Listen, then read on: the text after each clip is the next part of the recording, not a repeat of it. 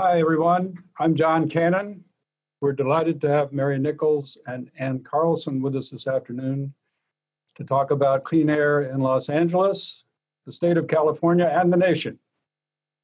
This discussion is the second in the series Place and Power, sponsored by the University of Virginia's program in Law, Communities, and the Environment, PLACE, and by the Virginia Environmental Law Journal and the Virginia Environmental Law Forum.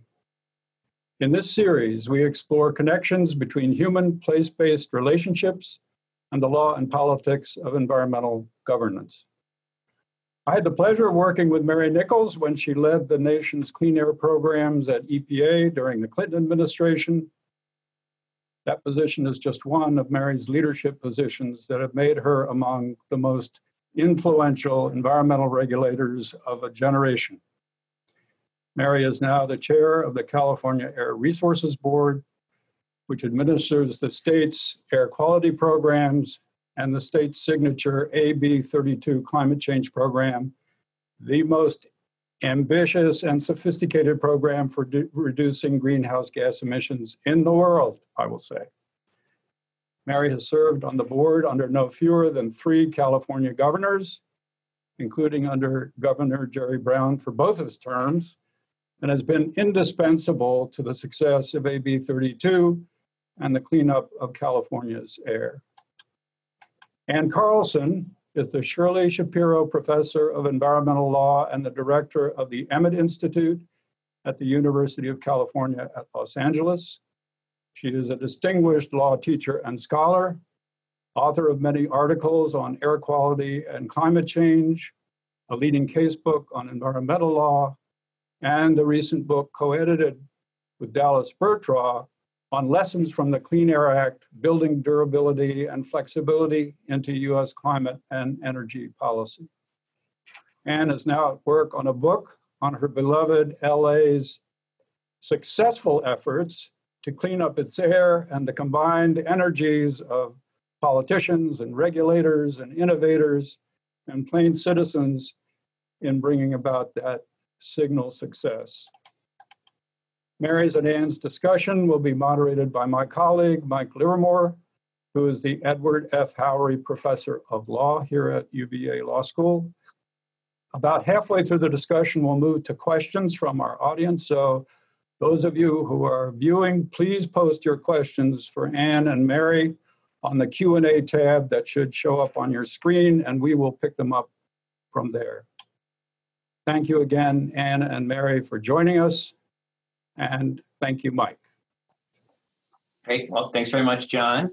It's such a delight to have Ann and Mary here for this conversation. We're looking forward to a really interesting conversation. Again, I want to encourage participants in the audience to type in questions in the Q&A, and then we'll get to those in the second half of the conversation today. So the topic of this conversation is one of the kind of traditional questions in U.S. environmental law, especially which is the role of states and the federal government and localities in shaping environmental governance. And there really couldn't be 2 better positioned folks to help us kind of illuminate this question over the next hour or so. So Mary, just to kind of get us started, your career has spanned all 3 levels of government. You've represented cities when you first got started in environmental law. You obviously have played a huge role at the state of California, and you've been a regulator at the federal level. So you've seen the question of environmental federalism from all sides. So one question is just, given that you have so many kind of cooks at the pot, what are some ways that having these multiple regulators, this multiple level governance involved in making environmental policy helps move the ball forward? How is it productive for actually getting results? I think the best answer to that is to underscore the continuing dialogue, sometimes conflict between the different levels of government over how to go about approaching the problem of pollution, while at the same time recognizing that the public demand for cleaner air, regardless of whose job it is to provide it, has never flagged throughout all of this period in good economic times and bad. And around the country, if anything, the public insistence that they be provided healthy air, and that whoever it is who's responsible for doing something about it do their job, has only grown over time. It's sometimes a little disappointing, actually, to realize that people my age who lived through some of the worst days of smog recognize how much progress has been made. And I even get thanks from strangers sometimes at parties and so forth. But for most people who've come here in the more recent years, or who are, just growing up, they don't think the air is wonderful. They think it needs more work. And they just want to push me and the local air district and the feds to do whatever it is they could be doing to fix that problem. Yeah, but it's an interesting point on the kind of increasing demand over time, so that you get this increased demand while things are getting better. Now, have you found that is that a source of frustration? Is it problematic that we have kind of don't notice that the air has actually that we don't recognize the progress that's been made, or do you see this as largely a positive thing that we keep on demanding? I think it's only positive. First of all, the fact is that the science keeps on identifying adverse effects at lower and lower levels, and that's not something that we can do anything about. It's just, except ignore science, which some people would probably prefer that we do. But assuming that we care about actually understanding the impacts of this stuff, we now know that even at very low levels, there still are effects on pregnant women, on fetuses, on aging people, you name it, we can find the effects. Now, maybe if we looked for, didn't look, again, we would just feel fine. But I think that people also, as they become accustomed to any particular level of clean air, take it for granted. And they don't understand why anybody would want to make it worse. They frankly can't believe it, that when they hear that there are rollbacks going on, or efforts being made to deregulate, and at the same time they see that there's new technology, there's a new ethic out there, particularly I think in the generation that's rising up, about people's relationship to the planet. And so they're going to keep pushing us, and honestly it's a great thing. Great. So Anne, you're working on a book right now on air quality in LA that kind of relates to some of these themes, where at least my understanding is that folks don't appreciate the extent to which air quality has improved in LA, and LA has something of an undeserved continued reputation for being a smoggy, dirty place. It's true. So I think Mary's right on the one hand, that it's a good thing that people demand cleaner air. But I guess what frustrates me is that people don't fully understand what an extraordinary job government has done to get us to where we are today. And so, I thought I would just give you a few statistics just to let people sort of understand just how bad the air quality was. Mary moved to Los Angeles, I think, in 1970. Is that right, Mary? Right around then. I grew up in Los Angeles, so I was a 10-year-old in 1970. So I have lived and breathed Los Angeles air for most of my life. Just to put things in perspective, in 1970, when the Clean Air Act passed, Los Angeles had 240 days that violated an air standard that was almost double what our air standard is today for ozone. And on 220 of those days, we had what were called smog alerts. We had a stage 1 smog alert, 220 days of the year. The air quality was about 300% worse on those days than what the federal standards call for today. On 135 days, we had stage 2 smog alerts, 500% worse than what we're supposed to experience. And on 9 days, we had what were called stage 3 smog alerts, where all industry and driving was supposed to stop.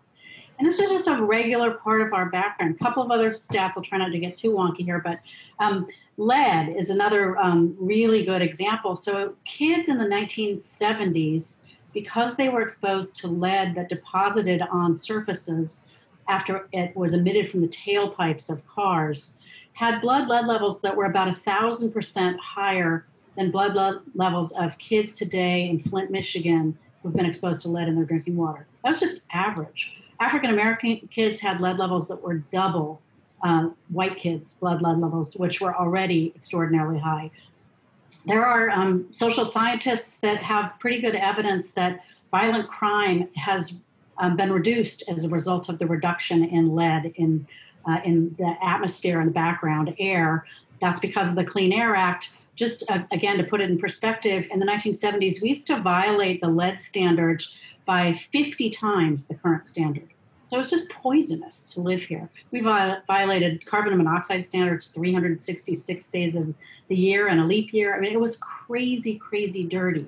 And so I do get frustrated that people don't understand what it took to get our air to today, where, for example, in 2018, Los Angeles County, which is part of a bigger air basin, had 1 ozone violation. We had 9 violations in the whole basin for fine particulate matter, and we didn't violate any other standard. When we do violate ozone standards, which we do far too much, I don't want to suggest that we're done, but when we violate those ozone standards, it's at levels that are not much above a very tough standard to meet. And a lot of that pollution, a lot of the background ozone is actually naturally occurring. I think the big thing we now need to worry about is what Mary is at the helm of doing, and that is not just cutting greenhouse gas emissions, but preventing the deterioration in our air quality as a result of climate change. So we're getting worse ozone days because of hotter temperatures. And of course, the wildfires are creating horrible particulate pollution that isn't even something that air agencies have ever had to deal with before. What do you do with, how do you stop fires from creating the kinds of air problems we have today? But I do think people should understand that under the leadership of people like Mary Nichols, California and the rest of the country has really done an incredible job cleaning up our air and producing incredible health improvements as a result. Yeah, great. Well, thanks, Ann. So just kind of bouncing off of that. I mean, it's an enormous amount of progress. It's just demonstrable, numerical progress that has had enormous influence on people's lives. I tell my students, if they think they're smarter than their environmental law professor, it's because they grew up when there was less lead in the air. I use both too, for what it's worth. So one question is just what lesson do we learn from this? So Mary, as you've observed and been part of this environmental progress at the state level in California and LA specifically, what lessons do you think we can draw kind of going forward for environmental challenges in the future, but also for national regulators, thinking about this discourse that you were describing between the state, the local, and the federal level? What can the feds learn from progress that's been made in California on these issues? Well, you mentioned my stint at EPA during the Clinton administration, which was immediately following the passage of the latest round of updates to the Clean Air Act amendment that added a bunch of new provisions, including the acid rain provision and a requirement that areas that had really bad air quality had to implement programs to inspect and require maintaining of automobiles. A whole new generation of vehicle emission standards came in. And when I went back to D.C., at the time I was working for the Natural Resources Defense Council. When I was appointed by the president, I spent my 4 years in office there, mostly, not completely, but mostly replicating things that we had already done in California. The lesson of that is that states are able to try things and pioneer in ways that the federal government can't, and the need to balance and to negotiate among the states that come from very different geographical and different energy resources, different political situations at any given time is a huge issue for the federal government. It's very, very difficult to do a national program and have real equity around the entire United States. But I think the lesson is that this is an area where, because it's about public health, concern comes from the bottom, from the people, and filters its way up to the national level rather than the other way around. And the job of the federal government, I think, primarily at the behest of the regulated community, frankly, is to find a way to supply that need and at the same time create some kind of a reasonable regulatory environment that will encourage innovation but not produce a complete backlash. Yeah, I mean, it's an interesting thought of this bottom up process, and then the kind of particular role of the federal government in creating some rationality, maybe out of this kind of bubbling up that you get at the state and the local level. Well, everybody, I'm sorry, just to complete the thought here. When people are angry about what they think is a failure of their local government, they come to the state and demand that we act and that we insert ourselves in the process and take over. This happens all the time with toxic waste cleanups, for example. If the state isn't doing its job or isn't seen as doing its job, then they go to the federal government. And when the first big Clean Air Act was passed back in 1970, that was the situation in this country. And ever since then, there's been, some back and forth, I think, over time. But ironically, we're back at a point now where people perceive that the federal government is the one that isn't doing its job. And so there's more of a movement towards giving the states and the locals more authority, more autonomy, and putting on the pressure to get more action on cleaning up the air coming from that level. Yeah, this has certainly been a huge development in the last several years as the states have been asked to take this leading role. So maybe for both Ann and Mary, just given this kind of the current state of affairs with respect to state-federal relationships on environmental policy, I think a lot of folks would agree that we're not at a high point of collaboration and cooperation between the states and the federal government to achieve environmental goals. And so just, looking forward, what do you think needs to be done to reestablish what might be a more productive relationship between the states and the federal government? Well, Ann, why don't you start with that? How political should I get here? We don't endorse candidates. We need a federal government that believes in environmental protection, that believes we need to be doing something about climate change, and that believes, as virtually every other president has believed, that California has a really important role to play in that. So, the battle over California's ability to issue tailpipe standards for greenhouse gases and for zero-emission vehicles shouldn't be a battle. This has been an extraordinarily successful experiment, having California have special authority to regulate, again, often with Mary at the helm, and not just with cars. This is with all sorts of off-road vehicle engines, boats, all sorts of things. And it's been an extraordinarily productive relationship because, as Mary had previously said, when it works, the rest of the country can follow our lead. When it doesn't work, they don't have to. So I like to point out sometimes that California has its initial zero-emission vehicle program was not an incredible success. There were significant problems with it. The state ended up having to roll back some of the requirements. It did probably lay the groundwork for the development of electric vehicles and hybrid technology, but it was expensive and it didn't spread to the rest of the country. That's okay, because that's part of this experimental kind of base that we have that I think was a really visionary move by the authors of the Clean Air Act. Actually, the California exception came before 1970. So we need a federal government that believes that environmental protection is a top priority and that respects and understands the role that states can play. Without that, it's really, for me at least, hard to see a path forward. I'll let Mary jump in now. Well, can we reaffirm the relationship, or can we have a reset and start on a better footing with the federal government? Yes, of course we can. It's always possible. The state really can't do its thing without the backdrop of national ambient air quality standards. We have the ability to set air quality standards at the state level. It's in our state legislation that created the Air Resources Board. But that's a long, slow, painful, costly process. And it's been done, but very, very rarely. Generally speaking, we rely on the federal government to set the basic level of definition, really, of what clean air is.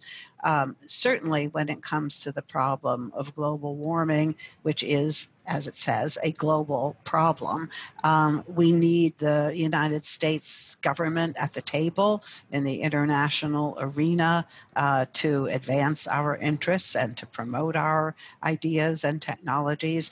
I think people sometimes forget that the basic architecture of the existing Kyoto Accord came from America, came from the U.S. In the international climate negotiations. And even though our country never was able to implement the program the way it was originally intended, the Europeans, China, New Zealand, and others have picked up those ideas and actually are advancing them and elaborating on them. So the fact that we could be taken over or overtaken by the federal government in this area would be terrific. It would be devoutly to be hoped for. And so we not only wouldn't fight it, we would be doing our best to try to help make it happen. The other side of this equation, which you mentioned earlier, is the relationship with local government. And again, although the state has the program and I think is the right level to be setting the emission standards for vehicles and related standards for fuels, for regulating the electricity system. Local governments are increasingly stepping up to the plate and adopting their own climate action plans and putting air quality and equity into those plans and moving forward at using their own authorities over their streets and highways and building permits and so forth to push for a better environment at the urban level. And when you have mega cities like Los Angeles, they have not necessarily all the financial resources, but they certainly have the political and intellectual resources to take on a project like that. Great. So we have. Could I just affect one other thought here? So one thing to keep in mind in a time when the federal government is pretty hostile to leading on the environment, the history of the Clean Air Act really shows that localities, California, and the federal government have been extraordinarily important. California hasn't always led. So just let me give you two examples. Mary was involved in the first one. So the Southern California area was supposed to prepare a state implementation plan after the Clean Air Act was passed in 1970 and refused to do so.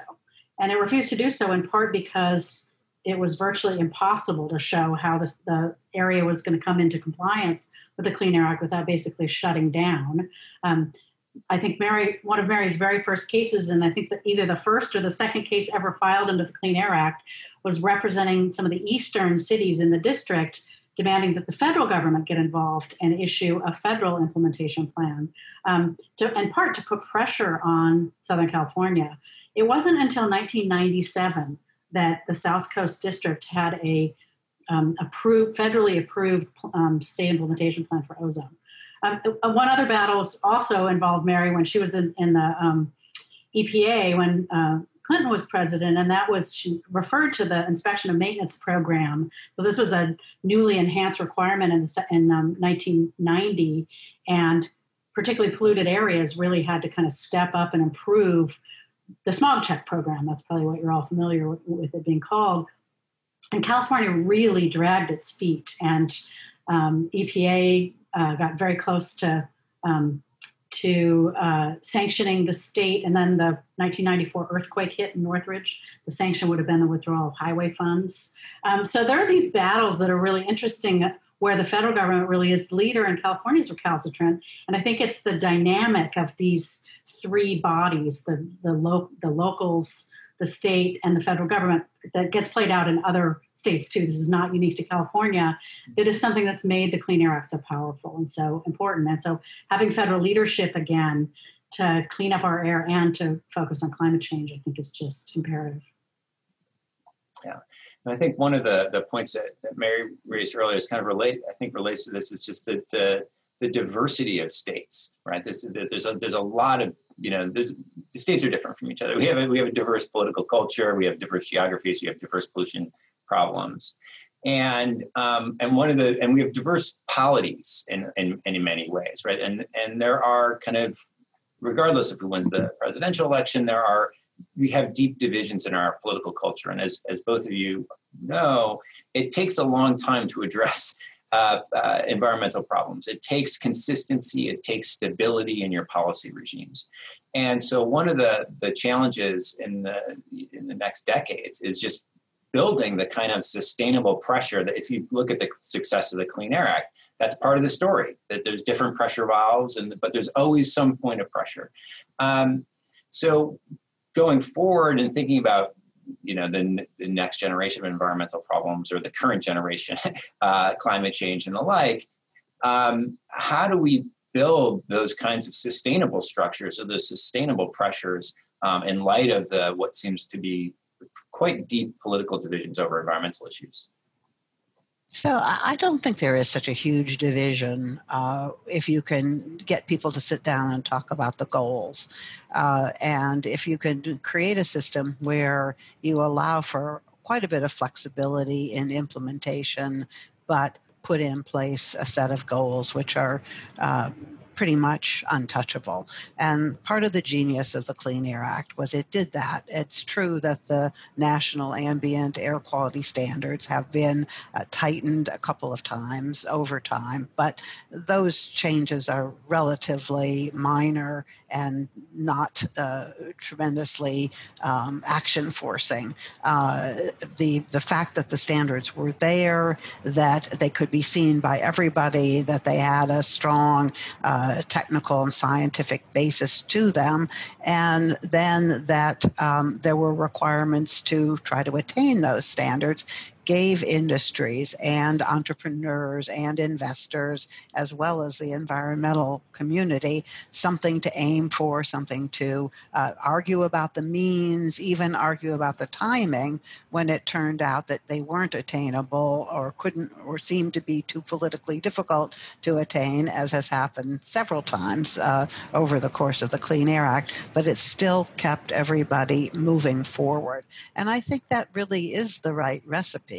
I worry about the increasing desire on the part of legislators and members of Congress as well to say they can't delegate any authority to an administrative agency, because you were right that it takes a long time to pass legislation, more so at the federal level certainly than at the state or local level, but still sometimes you hit a problem that isn't, you can see that something isn't working, and rather than tear down the whole system, you need to deflect a little bit, which is what we've been able to do in California, as Anne pointed out, when we tried something that didn't work quite the way it was planned. So I would just add 2 points. One is, one of the reasons that we got strong federal legislation on the Clean Air Act, and when the Clean Air Act was passed in 1970, is because people were fed up with pollution. They could see it all around them. They could feel it in their eyes and their lungs. It was visibly ugly. And even the business community in Southern California understood that terrible smog was a threat to economic prosperity. And so there was a lot of pressure because people could feel it. And I think one thing that's really happened in the last really only 2 or 3 years is that as the effects of climate change are being felt on the ground, the politics are changing. So of course, here in California, we're experiencing record wildfires. 4 million acres of the state have burned so far this year. We're hoping that today is not a terrible fire day because it's very dry and hot, and there are worries that winds are going to kick up. We're experiencing drought. Of course, hurricanes are more intense, flooding, sea level rise. I mean, you name it, people can see it. They can't see it as frequently as you could see smog, at least in Southern California, those 240 days of the year. But I think that's had a huge effect. And I think the other thing that is going to drive change at the federal level is people who are a lot younger than I am. So watching the rise of the Sunrise Movement and people like AOC and others who are young and energetic and mad and demanding change is, I think, the best thing that can happen to Congress, because Congress hasn't felt that much pressure on climate change. Felt a lot of pressure, something like 100 million people showed up for Earth Day in 1970. We don't have that kind of public pressure on climate change. And there's some reasons for that, right? A lot of the effects are going to be felt long in the future. You don't see it in the sky in the same way that you do smog. But I do think that this sort of the rise of young people demanding action and shaming older people, which I think is appropriate for inaction, is really key to the politics going forward. Only other thing I will say is that I agree with Mary in worrying about over-prescription in federal legislation and a lack of an ability to delegate. It's important to note that the Supreme Court is potentially a big problem here, because 5 members of the Supreme Court have suggested that they don't like delegation to administrative agencies. EPA is going to be right at the heart of that. And I suspect, although we don't know, given the way that questions get asked and answered in Supreme Court hearings, that there's going to be a 6th member of the court who is going to be interested in reviving the non-delegation doctrine. So a lot to watch for, but Congress also may have no choice but to be very prescriptive if it's worried about what might happen if the Supreme Court weighs in on the constitutionality of legislation. Yeah, so this directly raised a question that came in from one of our participants, and I just want to kind of remind folks who are watching that if you have a question, go ahead and shoot it in using the Q&A little button at the bottom of the screen, and we'll get through as many of them as possible. But just getting to this we had a question along these lines of what about kind of the future of the court and how that might affect environmental law and the ability of federal agencies to, I think, kind of be effective going forward. So just to kind of put a finer point on this, to take air quality specifically, and perhaps even in the air quality improvements in California and LA, for folks who aren't necessarily familiar with this, what are some ways in which the EPA has used its delegated authority, its ability to kind of make decisions under relatively broad provisions of the Clean Air Act, and has exercised that flexibility in ways that have been productive, that have led to environmental progress, or that have reduced costs, or have otherwise just kind of been part of the story for how we make environmental progress? Well, I can think of a couple of different ways of addressing that question. The first thing that pops to my mind when you raise the question of using delegated authority to do something that Congress may not have thought about or may not have been able to grapple with. I think about the work that we did in the Northeast with the help of the states, with the urging of the states with ozone transport, where you've had this alliance of states that have worked together very effectively now for 2 decades, really, to control the precursors of smog upwind for the benefit of people downwind. And the negotiations that EPA presided over and encouraged and nurtured and pushed over a period of years to make that happen.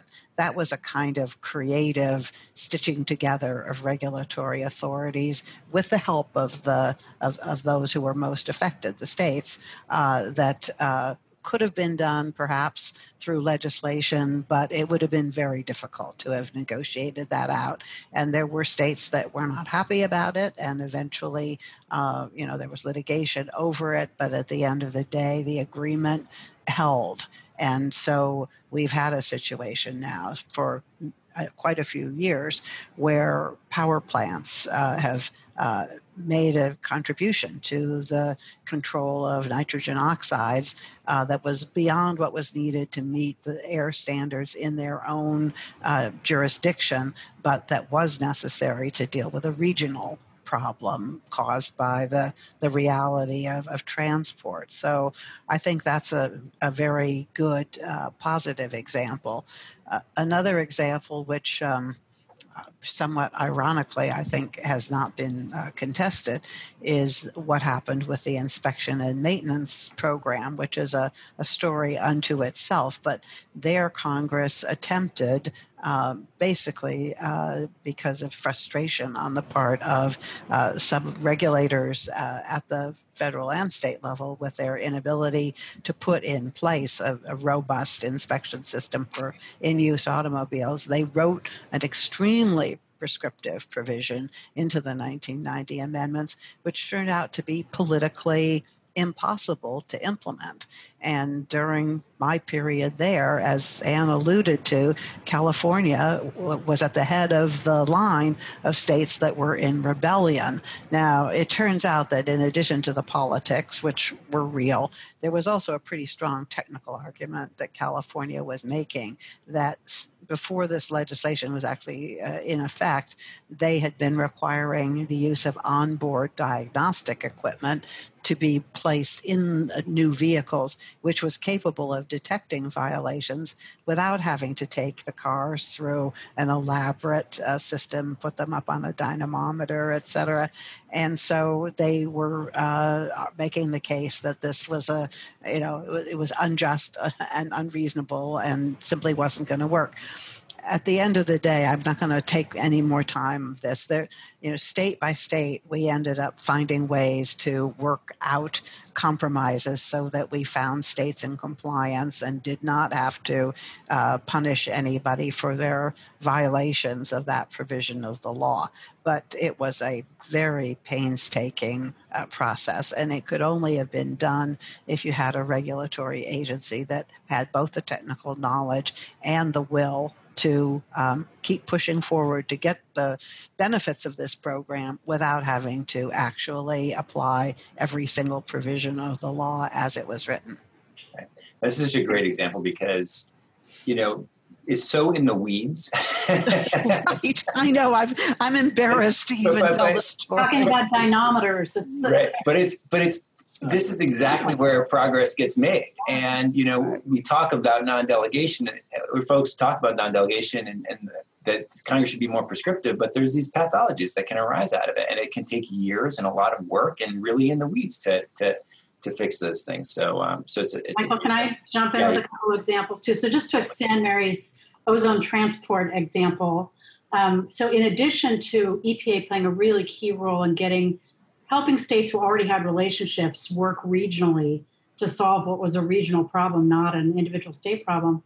EPA also was crucial in allowing for the development of a cap and trade program to regulate ozone pollution. And it's been extraordinarily successful. I know cap and trade can get dumped on, but the extension of the original Ozone Transport Commission to really half the country now and controlling NOx and other emissions has been really extraordinary, and really because of the combination of state cooperation and federal leadership. Let me give you one historical example. So when the Clean Air Act passed in 1970, one of its provisions required tailpipe emissions from automobiles to be cut by 90% in a very, very short period of time. And William Ruckelshaus, the late and great William Ruckelshaus, was the administrator of the EPA at the time. And he really put the auto companies' collective feet to the fire, if that's the right expression. The car companies claimed the technology didn't exist to meet those standards, but actually embarked, along with some other companies, in a very extensive R&D program to develop the catalytic converter. But at the same time, they sued Ruckelshaus and sought an extension of the deadline to meet the 90% cut standard. Ruckelshaus lost in court. So, if you have an environmental case book, you'll read that case potentially. But he did something that people don't pay very much attention to, and that is that California wanted to be the guinea pig. So at the time that the auto manufacturers are getting the federal government to extend the deadline, California comes in with a waiver request saying, let us come close to meeting the standards. To do that, we're going to require essentially the outfitting of all new cars to have catalytic converters on them, something auto manufacturers said they weren't ready for, couldn't do. There were going to be all sorts of problems. And Ruckelshaus did not cave into extraordinary pressure to deny the California waiver. Instead, he granted it. And California then went forward. Lo and behold, the catalytic converter worked. It's probably the greatest environmental invention ever. And it was a great use of the federal government leveraging power, California being willing, right, and being a leader, but the federal government being there to take advantage of this interesting kind of structural dynamic that showed the rest of the country that catalytic technology in fact worked, and now it's standard on cars around the world, led to, in part, to probably ease the banning of lead in gasoline, because catalytic converters couldn't use leaded gasoline, and Ruckelshaus also required gas stations to provide unleaded gasoline. Again, these kind of interesting structural arrangements that the Clean Air Act brilliantly included, whether it was intentional or not, can be used by very effective administrators and regulators, I think, to play different interests off each other and so forth. Yeah, great. That's a great example. So just to kind of take another audience question, takes us in a slightly different direction. So the idea behind the question is that there's obviously a very close link between air quality improvements and climate change. And there's two, right? There's the co-benefits of reducing fossil fuel consumption, which reduce greenhouse gas emissions, as well as local air pollutants. But then, Anne, you also mentioned the ways that climate change are exacerbating air quality problems with respect to ozone and then fires and so on. And so one question, I think, is it a little bit about the politics of climate change? And the question is whether we ought to be accentuating the kind of local, immediate air quality benefits associated with greenhouse gas emissions reduction policies and the like, as a way of kind of building and maintaining political support for actions that ultimately are beneficial for climate change, but also for local air quality. So that's the question. I'm wondering either one of you or both have reactions to that. My reaction is yes, of course. In any kind of political situation, you have to look to meet people where they are. And if there's one thing that people understand, it is that local air pollution affects their health. There's also a growing movement in the direction, as we've seen this past summer, of recognizing that environmental protection and health are better in some places than they are in others, and that communities of color, low-income communities, are really disproportionately impacted not only by pollution, but also by the pandemic that we are still in the midst of with COVID-19. So these issues are connected to each other, as is the discussion about a recovery. And I think that we're going to see this really coming to a head when we finally get to address the issue of how to rebuild our economy. It will be a discussion, I think, that will feature a great deal of emphasis, whatever terminologies people choose to use, whether it's Build Back Better or Green New Deal or something yet not invented in terms of slogans. But regardless of the slogan, the policies are going to be looking at ways you can borrow at now practically free money levels of interest to invest in communities and do it in ways that will both benefit local health and also deal with the greenhouse gas emissions at the same time, and do it in a way that's more equitable than what we've done in the past. A couple of additions. So California, maybe 10 years ago, Mary will probably know the year, had an initiative. This was during the last Great Recession, had an initiative on the ballot to essentially repeal AB 32. It was tied to unemployment rates and so forth. And the opponents of the initiative, who were in favor of climate change regulation, ran a campaign that pretty much never mentioned climate change. The entire campaign was based on health benefits from cleaner air. So it's just interesting that, I think today, because the effects on the ground are more felt, it's easier to talk about the health consequences of climate change. But at that time, they still felt a little hypothetical, and so the air quality benefits are really, really important. I think the other place where we see this is in cost-benefit analysis, Michael, something you've written a ton about. But the co-benefits or multiple benefits, whatever you want to call them, of regulating greenhouse gas emissions can be justified financially, in part by huge benefits in reductions in particulate pollutants and so forth. So I think tying them together is smart and key and good politics, and also makes a lot of economic sense. And I'm sure we'll see more of it. Great. Yeah. So once you have that confluence, it's hard to say no. So kind of, again, changing gears a little bit, thinking about the role of technology and government at multiple levels in promoting technology. And I guess, we have a moment, as you both mentioned, given the kind of economic realities, that there will likely be a substantial amount of public investment happening at the federal level. Some of that might be directed through states or through localities. So I guess the question very generally is, in light of that investment, but also more generally, what roles do kind of states or localities have in this technology forcing or technology promoting role? So, Anne, you mentioned catalytic converters, a huge important technology. California's played a major role in improving automobile fuel efficiency over the years. But just more generally, do you think that that's a particular place where states and localities have some value? And if so, maybe what could we anticipate in the coming years? We're in a period of tremendous enthusiasm and innovation around electrification, with 40% of the emissions in California and maybe closer to 30 in some other parts of the country coming from our transportation system. We see that in order to tackle the problem of climate change, we are going to have to make really big inroads and do it pretty quickly. And the good news is that the manufacturers of the vehicles, including, I want to stress this, not just passenger cars and, exciting electric, cool cars, but also trucks and heavy equipment are looking at ways to get to zero emissions using batteries or fuel cell technology. The manufacturers are committed to this because they believe it's where their future lies. The suppliers of fuel, in this case hydrogen or electricity, are committed to this future. And what they need are some policy boosts and some financial assistance in many cases to make the necessary changes in infrastructure primarily.